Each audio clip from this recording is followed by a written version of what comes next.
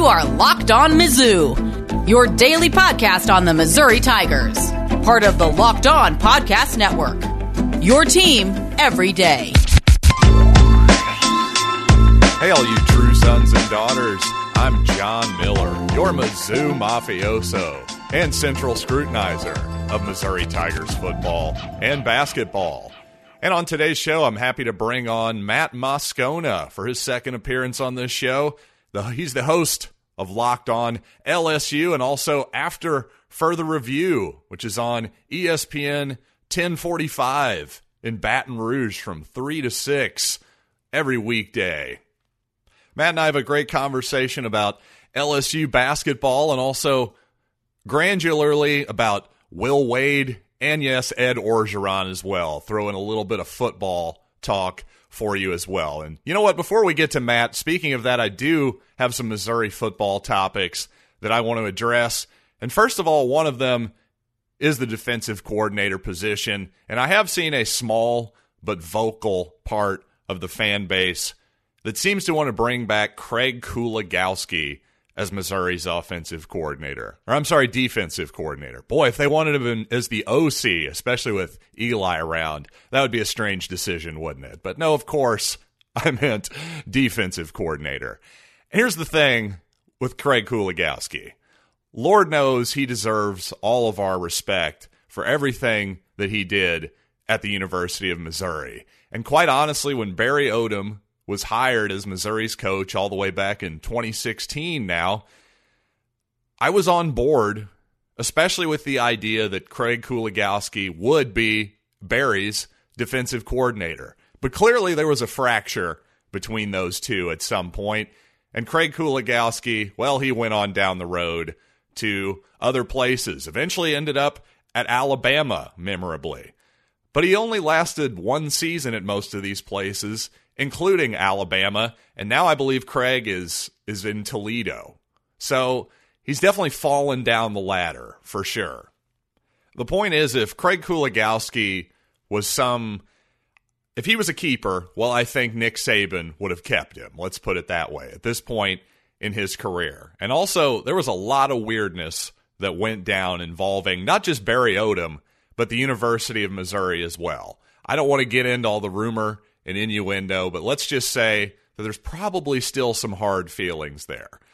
Regardless, I don't think Missouri should be looking backwards at this point. I think Eli Drinkwitz is a forward-looking guy, and he's going to be looking to a guy who's probably on the younger side of the equation, maybe somebody he thinks he can keep around for 2 or 3 seasons, at least, if things go well. So basically all I'm saying about Craig Kuligowski, all you people who think he should come back, just stop it.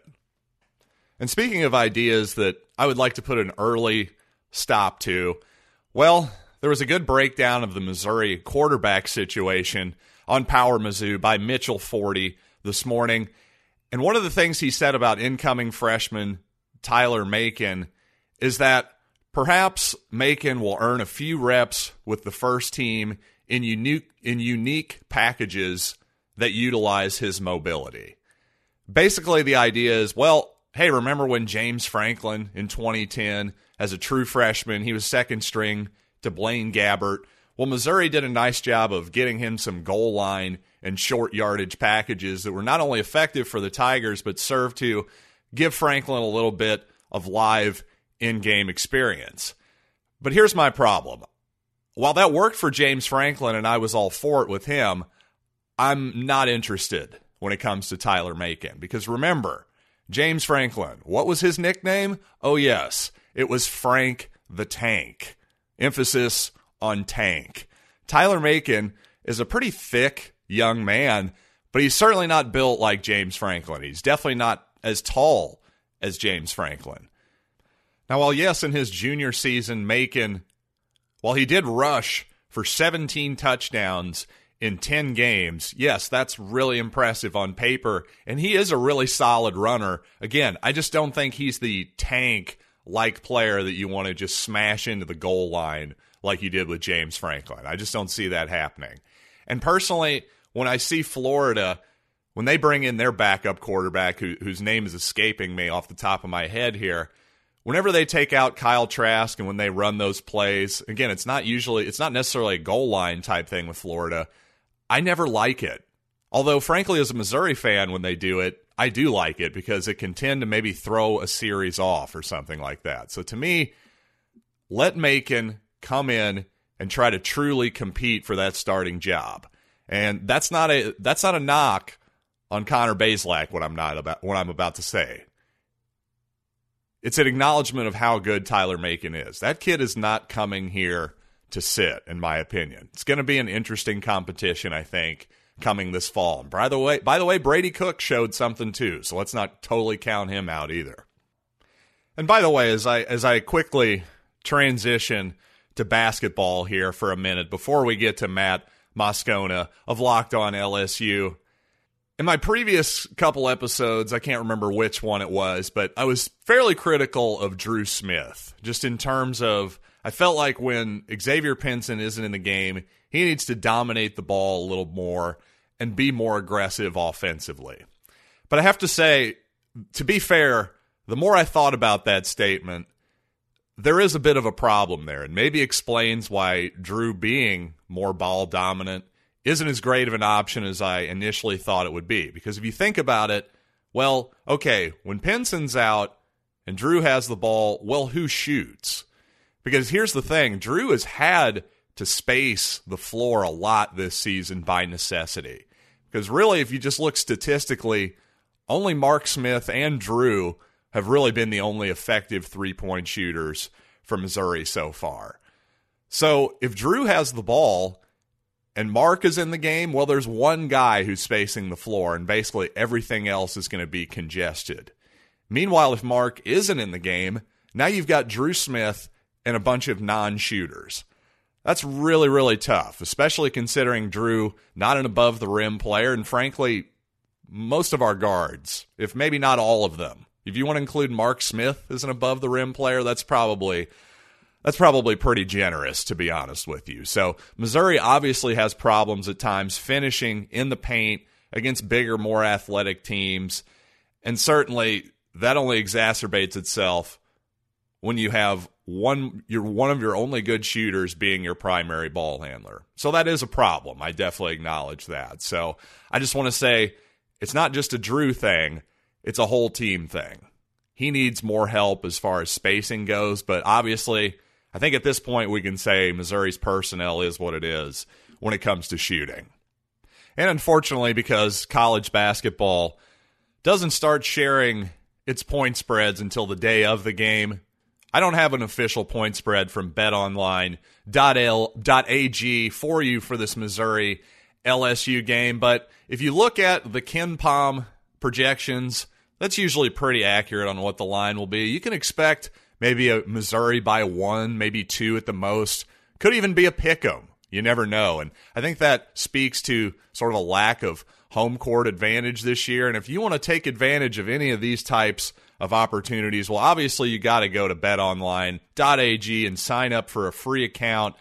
And most importantly, use the promo code LOCKEDON so you can get a 50% welcome bonus with your first deposit. So 50%, whatever you deposit on your first deposit, will you get that bonus back for free in your account from betonline.ag. Again, use the promo code LOCKEDON at BetOnline, your online sportsbook experts.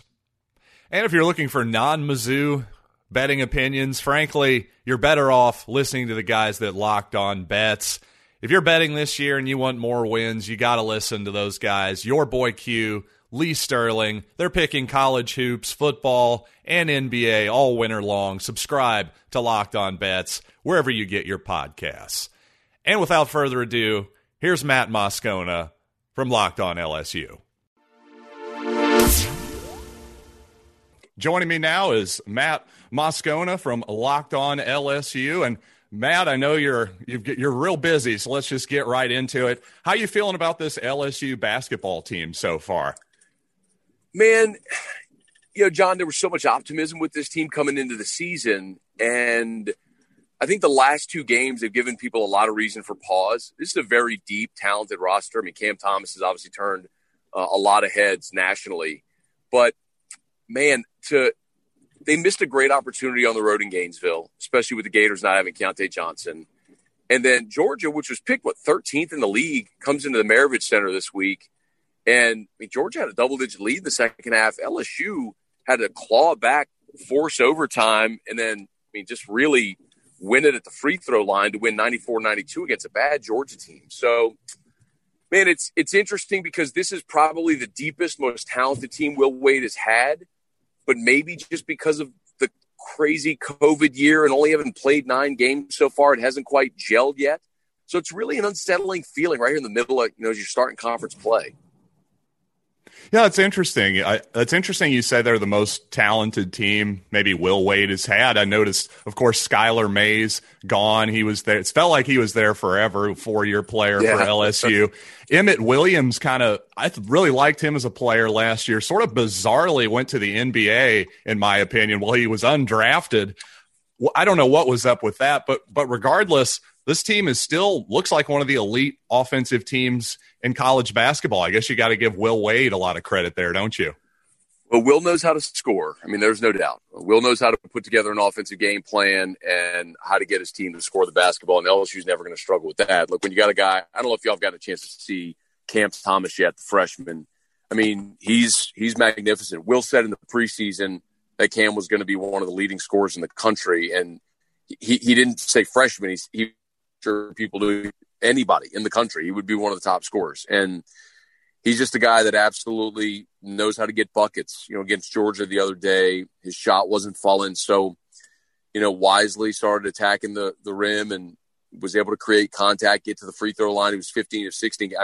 He's automatic for the free throw line. He set the LSU record for consecutive free throws made. This team will find a way to score. The biggest question with them is, can they defend? And the other thing for Saturday, which is going to be so interesting, is I know Mizzou is going to play a much different style of basketball. They're going to want to play in the half court and try to play a game in the upper 60s, lower 70s. LSU is going to want to push it and drive the pace and the tempo and score.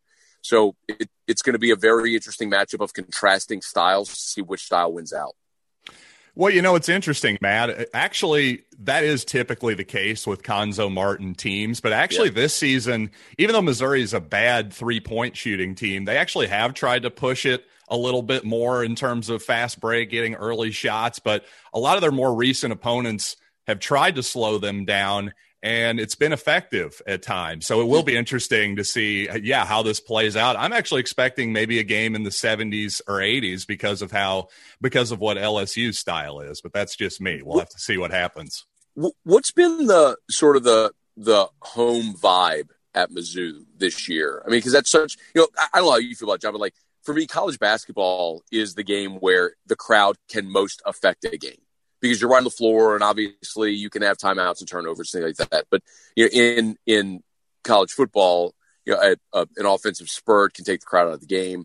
So it's just such a weird year in a COVID year where normally a home crowd advantage in college basketball is such a big deal, and it just doesn't feel like it might be this year. Oh, I think that's totally accurate, and certainly what you said about the home court, it probably is a bigger deal in basketball just because I think the officiating can be such a big deal in that sport. They can affect the flow. Obviously, a couple quick fouls can take a kid out of the game for 15, 20 minutes, something like that. But yeah, I'm with you. I've definitely attended most of the Mizzou home games this year, and it's obviously a weird vibe, even I'm with my dad at most of these games where except for one game, I think there was 2 other people in our section. And even when I was trying to, walk around, make some noise, clap and stuff, I'm kind of getting shamed by people who are, sections behind me, hey, stay in your seat, that kind of deal. I'm like, I'm the only person in the section. So yes, to your point, there's definitely a weird vibe and the atmospheres that would normally be at places like Columbia and Baton Rouge and Lexington, Kentucky, it's just not there this season. So it's making for basically a lot of scrimmage type atmospheres. A college football season like no other will crown its champion, and the Locked On Podcast Network is covering it from all angles. Listen to Locked On Buckeyes and Locked On Bama for in-depth, expert local coverage of each team. Hey, I know those Locked On Bama guys. Luke Robinson, Jimmy Stein, Good dudes, really good information. So subscribe to Locked On College Football for previews and recaps of the final showdown for this season's college football championship. Now back to me and Matt. I don't know how confident I am in LSU's ability to go on the road and get this win, but it is a big spot for LSU, I think, because they have an opportunity to make some hay at the front and back of their schedule in SEC play. The middle is where they're going to face some tough environments. Well, we say that, but, they got to go to Rupp, and Kentucky's not playing great, and Rupp's probably going to be mostly empty. So how tough of a venue is that really? So it's such a strange year. I mean, it wasn't football. Obviously, it isn't basketball, too, to try to navigate these COVID waters to see how all the different variables are going to impact. But this game on Saturday, for Will Wade and his squad, I could tell you, John, I mean, the feeling around here is this absolutely should be a tournament team. And the hope is, if they can get to maybe 12 SEC wins, be a respectable seed, get a good draw, this could be a second weekend of the tournament type team. And if you get, and then once you get in the tournament, you never know what may happen. But this feels like one of those games where you have an opportunity to go on the road and get a nice road win that it's going to help your net rating and all those things come tournament time and selection time. I just don't know that there's a ton of confidence that LSU is going to be able to limit Missouri from scoring the basketball. And it may be one of those games, judged by what you said about Missouri wanting to play a little bit higher scoring game. It may be one of those games that pushes into the 80s. Like, don't be surprised if that happens, because LSU just has struggled to defend anything. If it's defend the three, dribble penetration, they've been a really bad defensive basketball team. Yeah, and this game looks like it's projected by all accounts to be basically a toss-up. So it's a really big spot for the Missouri Tigers as well. Yeah. After this week, they play Vanderbilt, Texas A&M, South Carolina before going back to Knoxville. So maybe a bit of a chance to go on a run here if they get a victory. Yeah. But Missouri certainly doesn't want to start 1-3. And you know what, Matt, I want to ask you, I know Will Wade, obviously, we talked about what an excellent offensive coach he can be. Obviously, Will is no stranger to controversy too. Where are you at with Will Wade right now? So, I mean, the thing that I've said about Will all along has never really changed, which is, the optics of what transpired are terrible. Like, there's no debating that. I could also argue that there's been an abundance of stories throughout college athletics that look terrible where nothing happened. Like Cam Newton. I mean, Cam Newton, his dad solicited $250,000 payments for his son to play football, and Cam Newton played an entire season. I mean, yeah, North Carolina made up a whole bogus class for their athletes to take. But hey, it's okay because the normal students took it too. That was their excuse. Look, I mean, Johnny Manziel in a Las Vegas hotel room surrounded by memorabilia that he's signing. Are we to believe he was there doing that out of the goodness of his own heart? And Johnny Manziel did miss time. So I guess my point is, there are things that look terrible, undoubtedly, but it comes down to, what can you prove that happened? And, my opinion or anybody's opinion is not really relevant. It's what's the NCAA Infractions Committee going to prove? And the thing is, man, John, this thing has been going on for 2 years now. And I can tell you, the NCAA has shaken down Javonte Smart. I mean, the original recording was about Javonte Smart. Javonte Smart's still playing for LSU. Right. I mean, the NCAA went, his family, his mom, his AAU coaches, everything, the kid's still playing. So, to some degree, what does that tell you? There were other reports or rumors about, like DeAndre Ayton. Well, DeAndre Ayton never played at LSU. There was Book Richardson was on a call talking about Naz Reid. Well, Naz Reid flat out publicly denied that there was any transaction ever. So it's a he said, she said. I get it, man. Listen, I'm not in no way. I just want to be very clear. In no way am I absolving Will Wade or LSU of wrongdoing. I am not in any way saying nothing happened. What I'm saying is, man, this has been going on 2 years and they're still digging. It's like, if it was that cut and dry, something would have popped up. So either they're really damn good at hiding whatever they're doing, or maybe there's not as much as we initially thought. But, man, I know it's gone to the independent review panel. That could take another 6 months. So, I mean, it's a bizarre situation, no doubt. There's a lot of people here that are uneasy with it, no question. The NCAA it keeps going on, man. Yeah, the limbo is the worst. I can kind of tell you from some experience as a Missouri fan, when they just leave you in the lurch for months or years on end, that's really brutal for sure. But and the worst thing too, though, but like, look at that's a great point, John. Like, look at the Missouri. You brought up North Carolina. North Carolina didn't participate at all. They did not cooperate at all with the NCAA and got right. Missouri cooperated. They did, and got hammered. It's like, there's no incentive to help the NCAA. Yeah, I don't, man. There's something wrong there for sure, bro. You and I could do a whole 3-day long podcast on how much I hate the NCAA and why college football and college basketball need to disassociate entirely with the NCAA. But again, another conversation for another day. Yeah, for sure. Well, if I can just ask you one more question. Thanks for your time once again.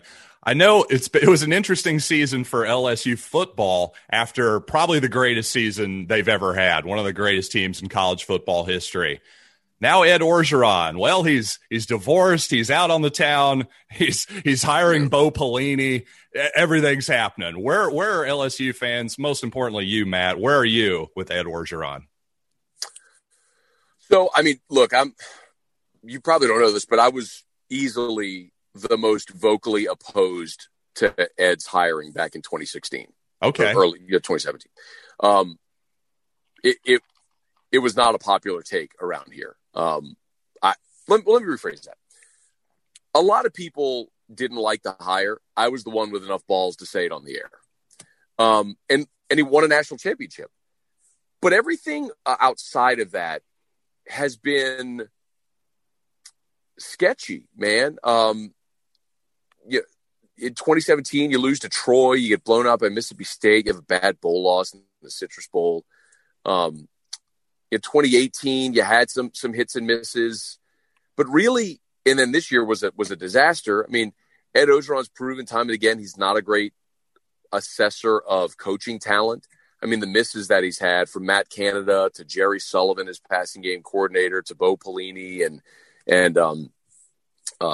this year they had Scott Linehan as passing game coordinator. But it's like you have this one beacon of the greatest season ever, which is the outlier. But how much does that one season grant you, right? Right. So this is a pretty pivotal year for Ed. They got a great recruiting class. They got a ton of young guys playing time this year. But, at the flip side, the structure LSU's put in place is Ed's going to be the CEO, hire great coaches, delegate, et cetera. And he's going to hire great coordinators. Well, when you have Dave Aranda and Joe Brady and Joe Burrow at court, it all works.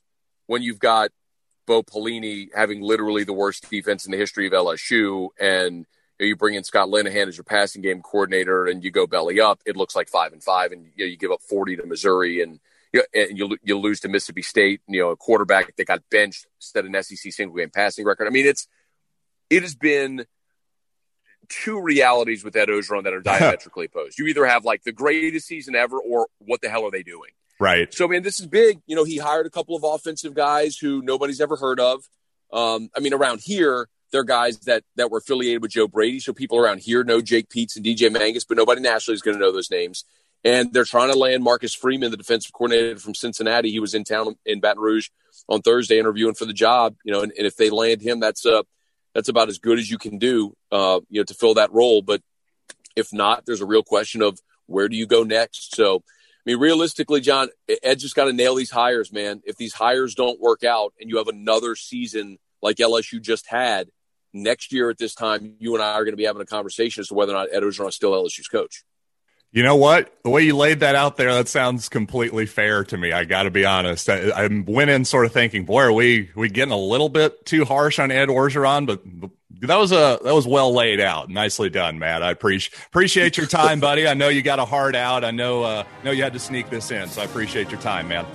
My pleasure, man. Happy New Year. Y'all have a great weekend, okay?